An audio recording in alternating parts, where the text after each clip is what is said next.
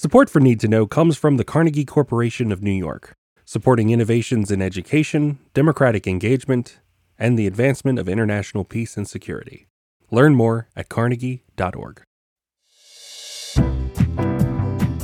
Welcome to the Need to Know podcast from the Wilson Center, a podcast for policymakers available to everyone. Always informative, nonpartisan, and relevant, we go beyond the headlines to understand the trend lines in foreign policy.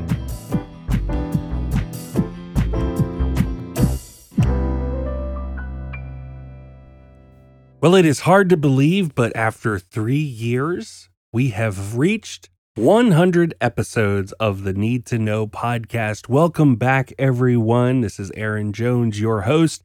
Very proud to be doing this episode today. I want to give you a little sense of what we're up to in this episode. When we first started this podcast, the idea was if a policymaker or congressional staffer had 20 minutes to sit down with an expert, what do they need to know? And hence, the Need to Know podcast was born. Shortly after I started the podcast, I sat down to lunch with a friend of mine who is also a Wilson Center board member. And as we sat down to lunch, he said, one of the Wilson Center's strengths is the fact that our experts are able to see over the horizon. Maybe you want to work that into the podcast somehow. And so you may have noticed, if you are a longtime listener, that usually the last question that I ask of our experts that I have on the show is to say, what's on the horizon? What do you think is coming up next? What are the things that a policymaker should be looking at that maybe aren't being talked about right now and are going to come up later? And so we thought we would celebrate that as our celebration for our 100th episode, going back, taking a look at a few of the experts that have been on the show, some of their predictions, and what came of them.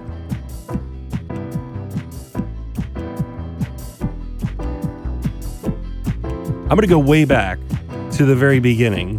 One of the first interviews that we did was with an expert that we've had at the Wilson Center a few times for fellowship, Ann Kokas, who is an expert on the media and China, has written a book, Hollywood in China, and she really pulls back the curtain on how China influences media, even in the United States, even our domestic media. One of the very first episodes we did was called, Is China Dictating What We See at the Movies?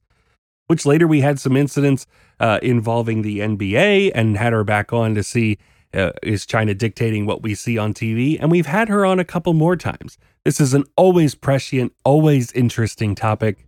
Let's hear a little bit about what she had to say in that first episode. I assume that many people might be surprised that China would have influence on what we as Americans are consuming at the box office. What, if you were to sit down with a congressional staffer or a policymaker, what do you think they need to know about China's influence in this space? Well, the most important thing that a staffer should know is that China's box office is growing to become the largest in the world. So just like all of the other industries that the U.S. is looking to China for a market, China's film industry is similarly a market that they're very interested in. Now, this isn't just for exports to China, but this is also Chinese influence into the United States. And how does that work?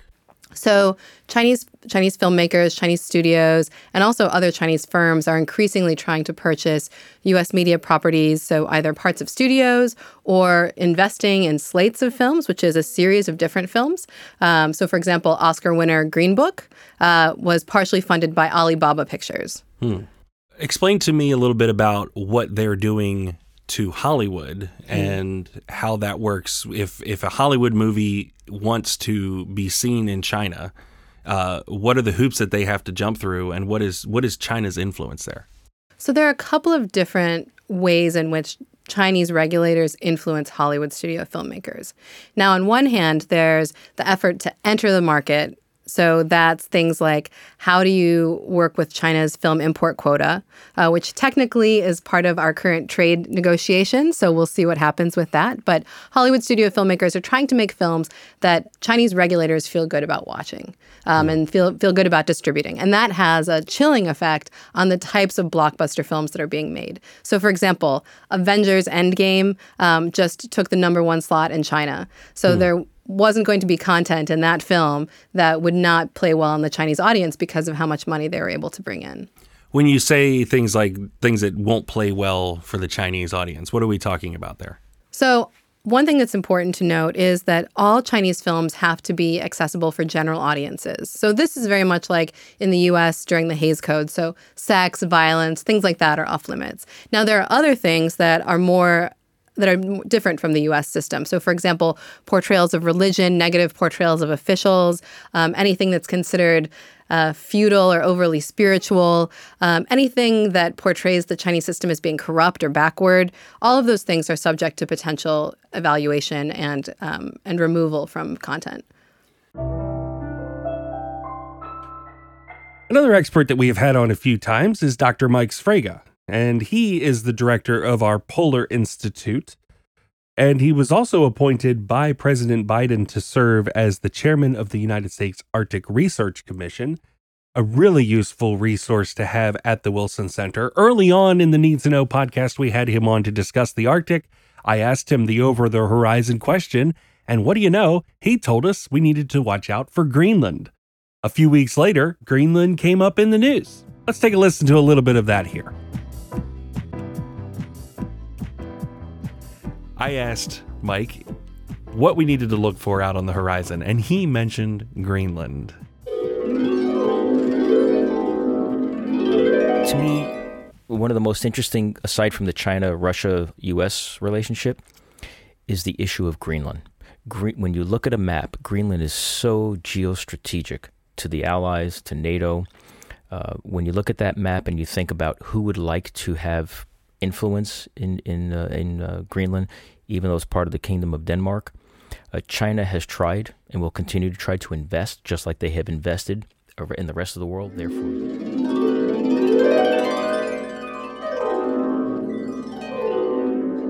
and here we are talking about Greenland. So let's talk about Greenland. Mike, welcome back to the podcast. Aaron, thanks, and I'm glad we mentioned Greenland. We mentioned Greenland, because right? it emerged.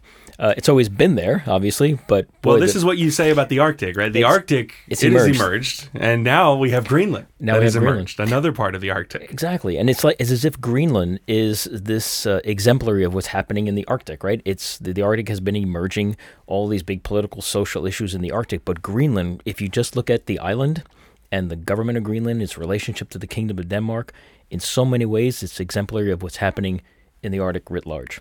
Well, let's tease that out. Okay. What are these issues? Obviously, we'll get to President Trump and the desire for a grand real estate deal, probably the largest in history, bigger than Alaska, right? Wouldn't it be? It would be the biggest island purchase. Island purchase, because it is the biggest island. It is the biggest island. It's an easy statement to make, right? Okay, well, let's tease this out. Let's see how does this show what's going on in the Arctic and the policy changes. Yeah, I think, if you had to just have one line, it shows how important geographic location is, especially in the Arctic. Greenland's always been strategic to the United States, to NATO, to the Allies, always has been. But this really points out how strategic Greenland is, and in the nation's, in the U.S.'s best interest to keep this relationship really solid. It also teases out the fact that it's so central to the Arctic, which has now emerged as this very strategic theater. So it places Greenland in a very, very different place, not geographically, but perhaps politically, something many of us have been following, but for the first time, whether it's CNN, BBC, you have your favorite letters of news organizations, everybody wants to cover Greenland. Not much has changed aside from a statement by the president noting one way or another how important Greenland is. Right, it would be strategically important for the United States if we the opportunity arose, right? Correct. But it's equally strategically important for the United States to be firmly committed to the relationship between the Kingdom of Denmark, which includes, obviously, Denmark, the Faroe Islands, and Greenland, equally committed to that as we might be to having that real estate under the U.S. umbrella. It's the same kind of motivation, I think, why the U.S. should care about Greenland. It's because it is so strategic to our own national interests. It's also integral to the future of the Arctic, and the relationship between the Kingdom of Denmark and the United States is incredibly important, if for no other reason, our alliance with NATO. They are a solid member via Denmark, but also with Greenland. So we've invested over decades millions and millions and millions of dollars in Greenland. So we already have a sitting investment there. Moving a little bit more recently, let's talk a little bit about the war in Ukraine. Russia's invasion of Ukraine here in 2022 has drummed up a lot of insight, a lot of analysis.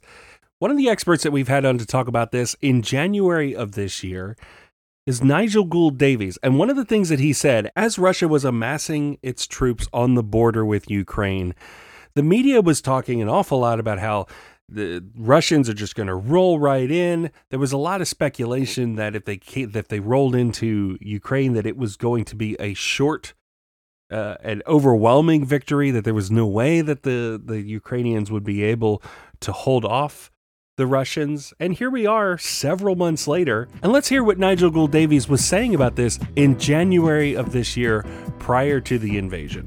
A little bit to what I wanted to be my last question, which is, what do things look like from here? If Putin gets what he wants, these concessions that Will has just told us about, obviously that straps NATO, and we see where the outcome would be there. But Nigel, if Putin were to invade, if Russia were to invade Ukraine, what does Ukraine look like after an invasion from Russia?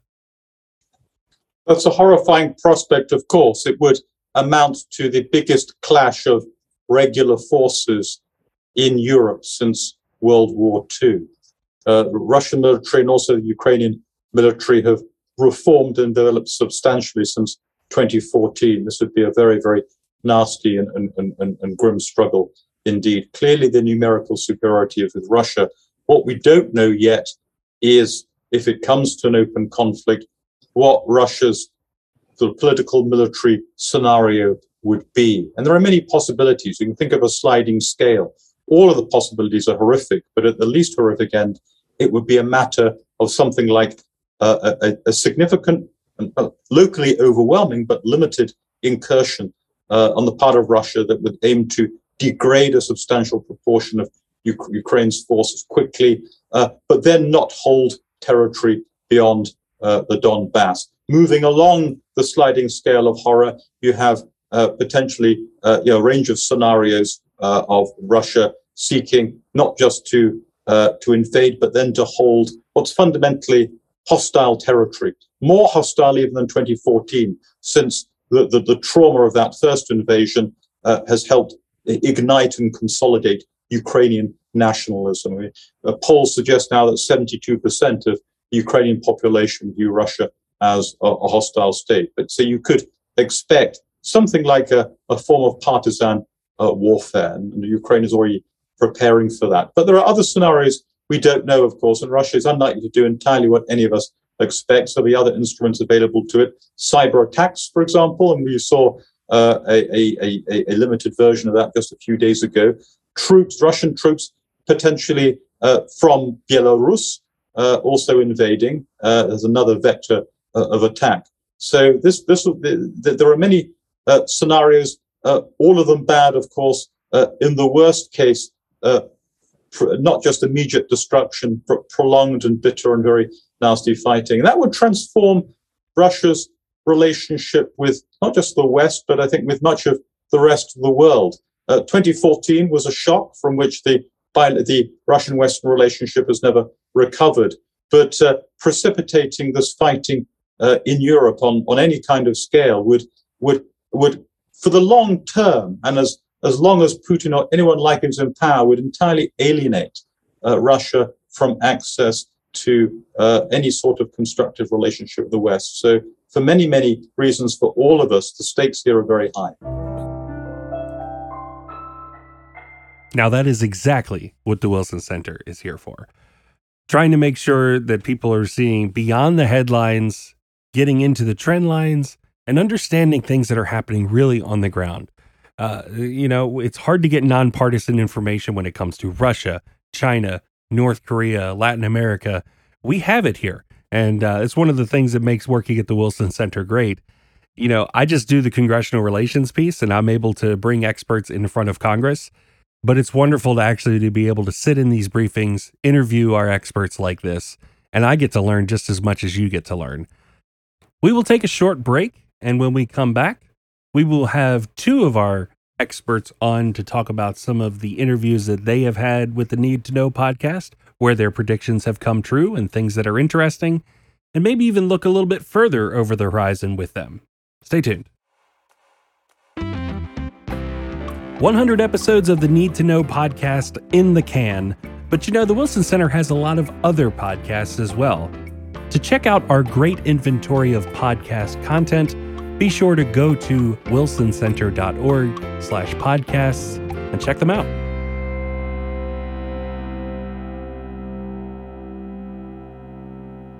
All right, so moving forward here for our 100th episode, I want to bring back our friend Robert Daly. If you've listened to the podcast over the last 3 years, this voice sounds very familiar to you. Welcome back, Robert. Good to be with you again. I felt like this was a This Is Your Life episode there for a second. So want to talk to you because as we're talking to experts here about predictions that came true, I'm so proud to work with a bunch of colleagues who are able to look over the horizon and help congressional staff and policymakers look, okay, we know not only what's going on today, we know the headlines, but we also know what may be happening and what to watch for going forward. So a couple of years ago, during what everyone called a trade war, man, it seems like so long ago, doesn't it? 2 years ago, as we turned from 2019 to 2020, we heard this from Robert. But it's been the pattern under Presidents Obama, Bush, going back further, that whenever we've had a major spike in concern over things like IPR or other aspects of China's openness, or when there have been frictions in the trade relationship, China would famously send buying missions to the United States, and they would order more Boeings, more soybeans, more wheat. They would come with open checkbooks, or at least with a lot of MOUs, and make promises to buy more. And they would spread these promises around the country. Now, only about 50% at most of a lot of these promises would actually materialize, and they kept making the same promises and the same purchases again and again to get over short-term crises. That is the way this is being handled. The short-term crisis is political on the United States side. It's President Trump's desire to win re-election in 2020 based on a strong economy. He doesn't want a threat to that. China goes to school on these issues. They understand these pressures very well. So they were in a good position to wait. This is really just China agreeing to make more purchases of American goods, most prominently agricultural commodities. What the Chinese government has been saying is that they have avoided the December 15th tariffs and that the United States has begun to roll back other tariffs. So it's largely a victory. They have mentioned agricultural purchases but haven't gone into any detail. They have not affirmed any of these numbers.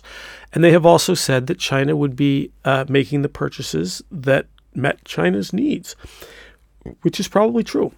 And they have said, interestingly, very clearly, whatever the number is, whether it's 32 billion, 40 billion, 50 billion, China has said that it would increase its purchases of American agricultural commodities in accordance with market needs and WTO rules.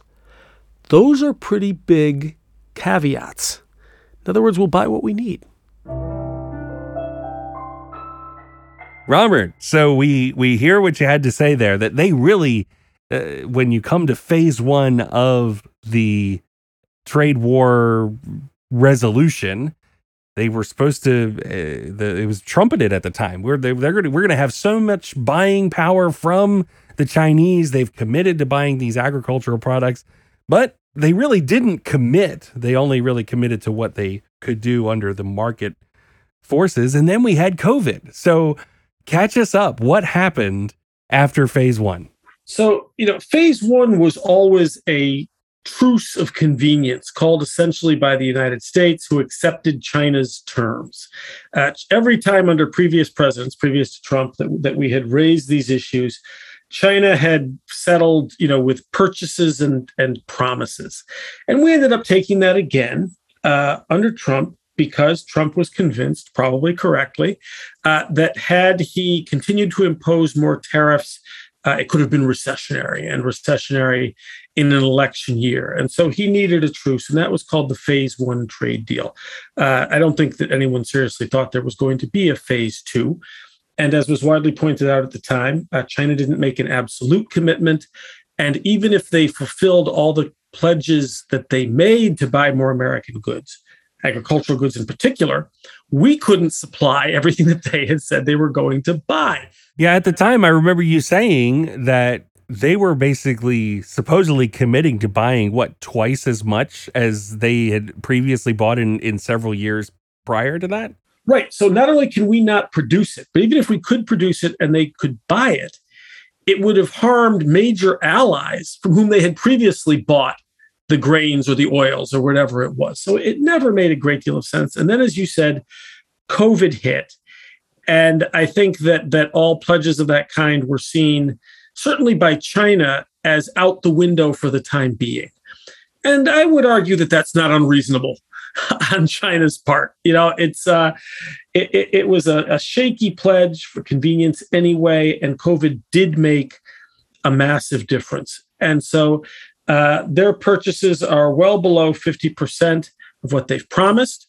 They are still a major export market, especially for American agricultural industry, especially for the heartland.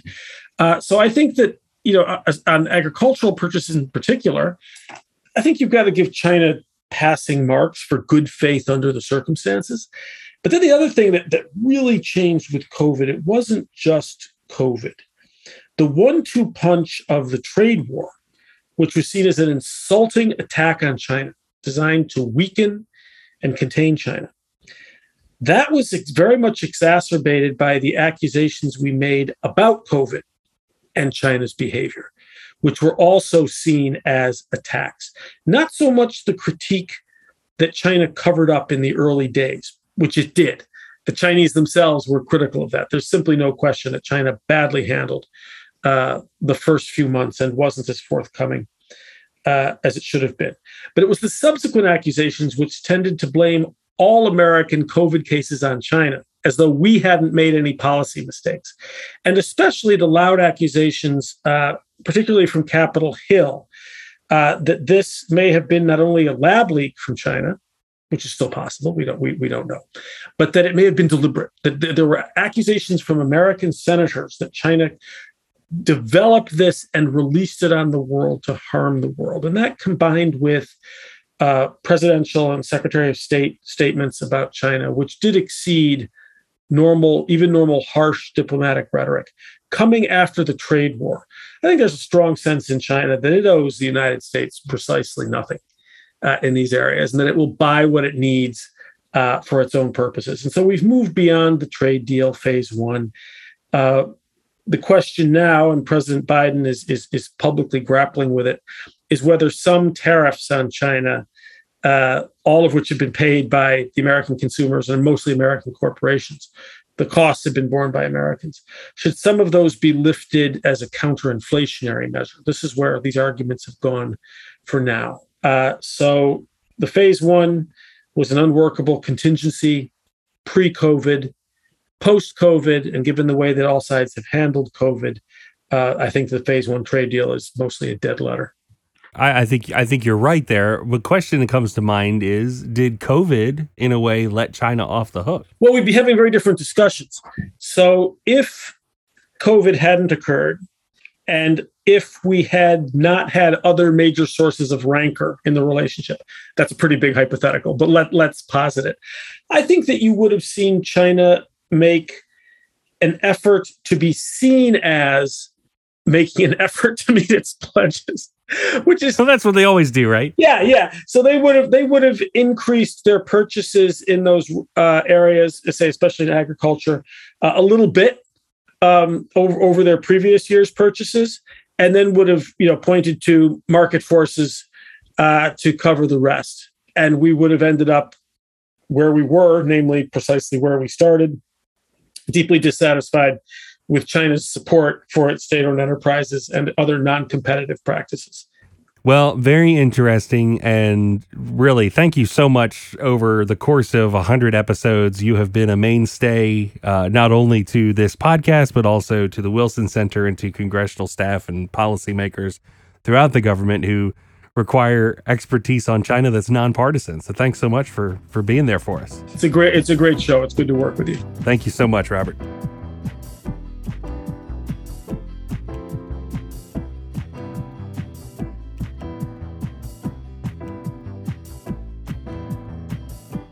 We're going to turn our sights now to the sunny South Pacific, where a couple of years ago we had a discussion with Abraham Denmark, who at the time was our director of the Asia program and is now our vice president of programs. Let's take a listen to what he had to say about the South Pacific back then. Okay, so you have these presidents, they're coming to the U.S. We have our Secretary of State going and visiting. What are they talking about? What are these conversations like? So all of what's happening when it comes down to it is about U.S.-China competition. That these islands are significant in a few ways that speak directly to American power and to Chinese power in the Indo-Pacific. There's a reason why Japan and the United States fought several bloody battles over these sorts of islands, because geographically they're extremely important. But what we've seen in the last few months has been China trying to exert its influence and exert its access into these areas. So there was a report just a few weeks ago that China had sought to lease an entire island of the Solomon Islands, an island called Tulagi. Now, Tulagi is not famous. It's about it's a few miles offshore of a more famous island called Guadalcanal. Okay. And it was a former naval depot for Imperial Japan. Before that, it was a naval depot for the British. It has one of the most important, one of the best quality natural harbors in the South Pacific, a deep water harbor. And for that reason, it's important militarily and because of its location. So is this like And now here we are traveling forward in time to our 100th episode here. Abe, thanks for coming back on. I wanted to talk to you a little bit about this South Pacific, the prescient knowledge that you had back then when nobody was really paying attention to the South Pacific. And now we're starting to see it pop up a lot more. Thanks for having me, and congratulations on 100 episodes. It's a remarkable achievement. It's a fantastic podcast. I'm always happy to join. Yeah, the Pacific Islands, I think, is recently gotten a lot of attention. Senior Chinese officials visited and tried to get a big agreement signed with the Pacific Islands. The Biden administration sent some senior people out to the Pacific Islands soon thereafter to make sure that our views were represented. I think it was just a week after the Chinese foreign minister visited.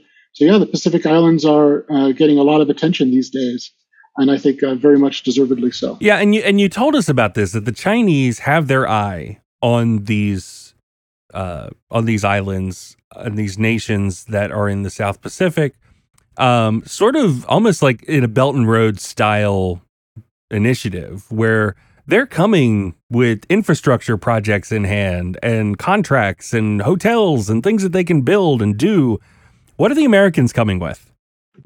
Well, for several years now, the U.S. has had with many of these states what's known as the Compact of Free Association, which countries such as the Federated States of Micronesia, the Republic of the Marshall Islands, the Republic of Palau, enter an agreement with the United States where we work with them and we provide some economic benefits to them, and they provide us with some military access, some exclusive military access, which traditionally has been a pretty good deal for the United States as well as for these smaller Pacific Island countries. But China is offering a scale of economic inducements that is very much beyond what the U.S. has offered.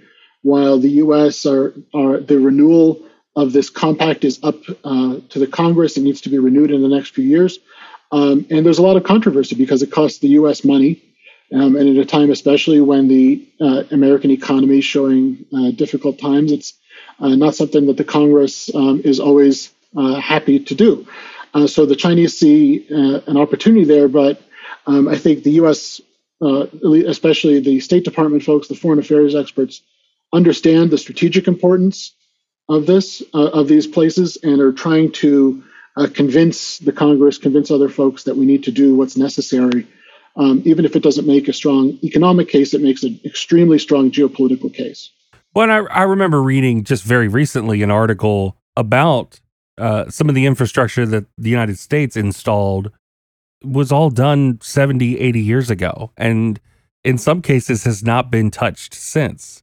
So, when the United States is sending representatives over after the Chinese have come, I mean, is that something that's actually coming with real tangible value to these nations? Well, the real tangible value really is in the compact itself, the security agreements, the security commitments that the U.S. provides, so that they can focus their funds, their resources on their own development in their own society. So they do get a lot out of it.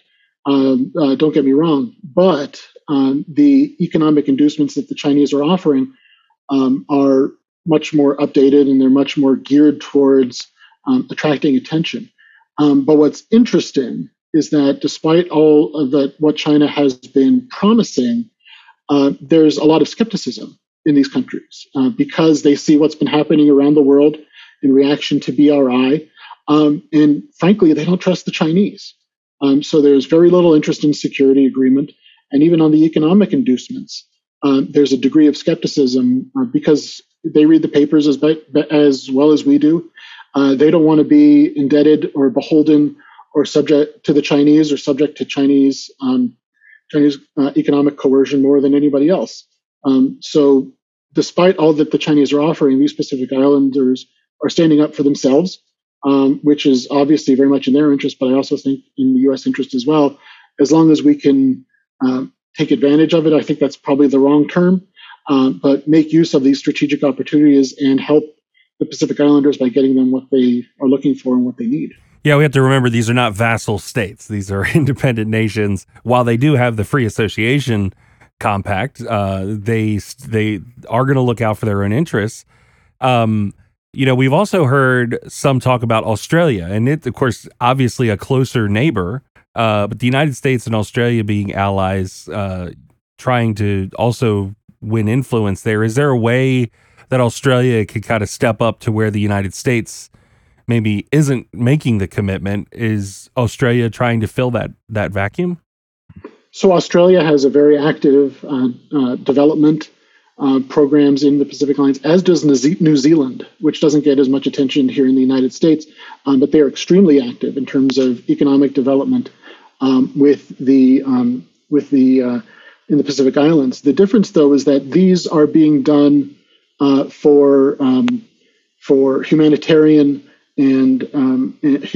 reasons and for purposes of economic development. They're not part of a broader plan for geopolitical influence as it is coming out of Beijing. So they have a different tenor, a different scale, a different level of ambition, because these are being done as part of normal practices in Australia and New Zealand, not a big geopolitical push. So I think the U.S., they do have special relationships with these countries. They do have different inroads than the U.S. has, but especially with the members of the Compact of Free Association, the United States has a very special relationship with these countries as well. And we have a great opportunity to really reinforce these relationships in a fundamental way, in a way that the Chinese wouldn't be able to undermine. But it's going to take Congress, it's going to take the U.S. administration all working together to make sure that, and to agree that we're willing to pay the costs, primarily the economic costs, for what we see as a tremendous geopolitical benefit. Well, I also want to take note of a New York Times article that came out just a couple of weeks ago at the end of May, and it says, why you're hearing more about the Pacific Islands. The United States and Australia are in a contest for influence with China across the region, and it's intensifying. But of course, if you are a listener to the Need to Know podcast and you listened to us a couple of years ago, you knew that this was an issue long before the 27th of May when that article came out. And we owe that to Abe Denmark. So thank you for that, Abe. And, you know, since we have you here, what further do we need to watch for in the, you know, what's the trend line in this area that policymakers in the U.S. should be watching for and maybe pushing for some of our policymakers to do? So the two issues that I think that to watch beyond what we talked about before in terms of the renewing the Compact of Free Association, the two issues I'd look for before, one is Taiwan. That some of these countries in the Pacific Islands are some of the last countries that diplomatically recognize Taiwan. And as we expect Beijing to put more and more pressure on Taiwan, these countries will also come under pressure to shift recognition of Beijing.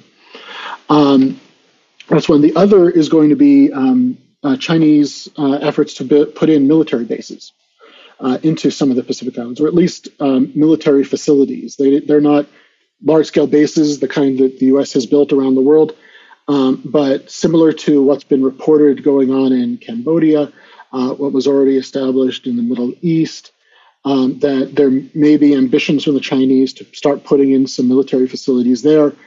And the prospect of Chinese military facility directly between the United States and Australia, the United States and New Zealand, I think would be deeply concerning for us and for our allies. And so that's something to watch very closely. Well, I know you probably heard it here first because there haven't been many people talking about the Pacific Islands. But you know what? This is one of the great things about working at the Wilson Center is the fact that a program director or a VP can come up to me and say, "Hey, you maybe ought to look at the Pacific Islands for a podcast episode." And certainly, I'm glad we did it. Thank you for joining me on our 100th episode, Abe. It's my pleasure. And I think for the 200th episode, we should do a live recording from Fiji. I'm down with that. Let's do it. Well, there you have it. The 100th episode of the Need to Know podcast. Special thanks to everyone who takes a listen to this podcast. It would not be available without you. And certainly a thank you to every guest that we have had in the last 100 episodes. Here's to 100 more. Appreciate everyone listening. Be sure to check out more podcasts at wilsoncenter.org/podcasts. And thank you all for your support.